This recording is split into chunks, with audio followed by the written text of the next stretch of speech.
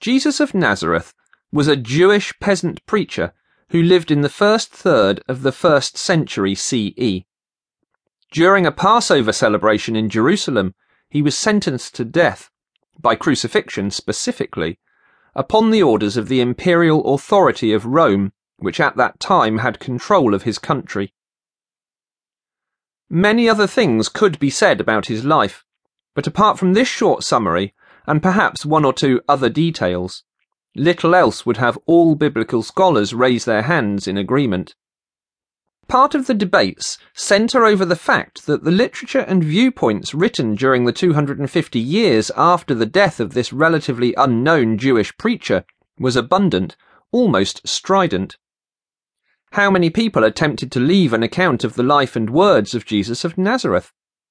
Just about everyone is familiar with the authors of the Gospels according to Matthew, Mark, Luke, and John, the books found in the New Testament, but far fewer know about the other books that were kept out of the Bible for various reasons.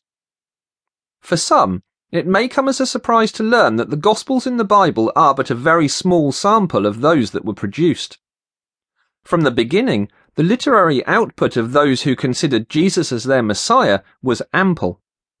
Without considering the brief mentions about his life in the letters of St. Paul during the first 2 centuries, many other collections of sayings and deeds of the Jewish teacher were authored, some of them probably by eyewitnesses, or at least Christians of the 2nd generation, disciples of Jesus' disciples.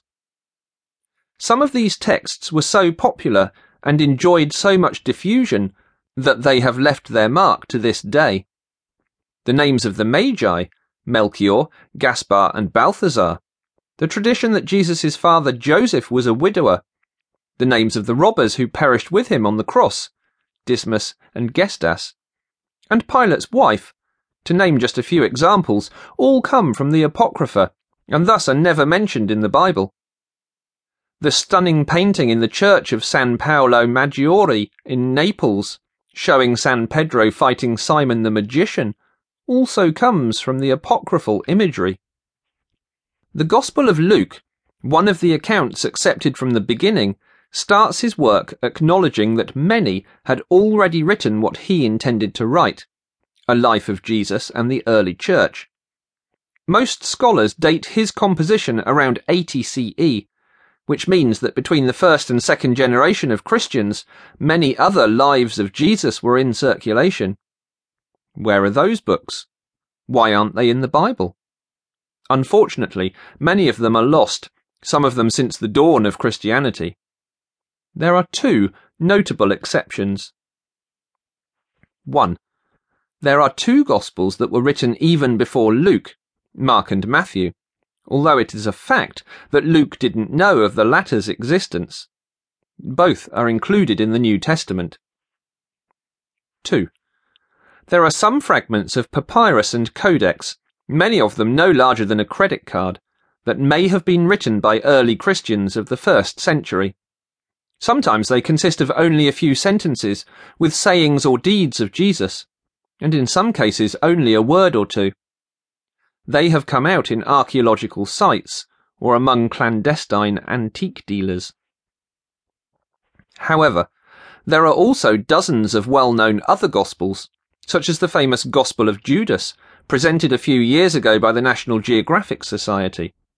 Moreover, there is an abundant collection of brief treatises, written from the second half of the 2nd century onwards, that claim to be authentic Gospels, although they were not accepted by official Christianity.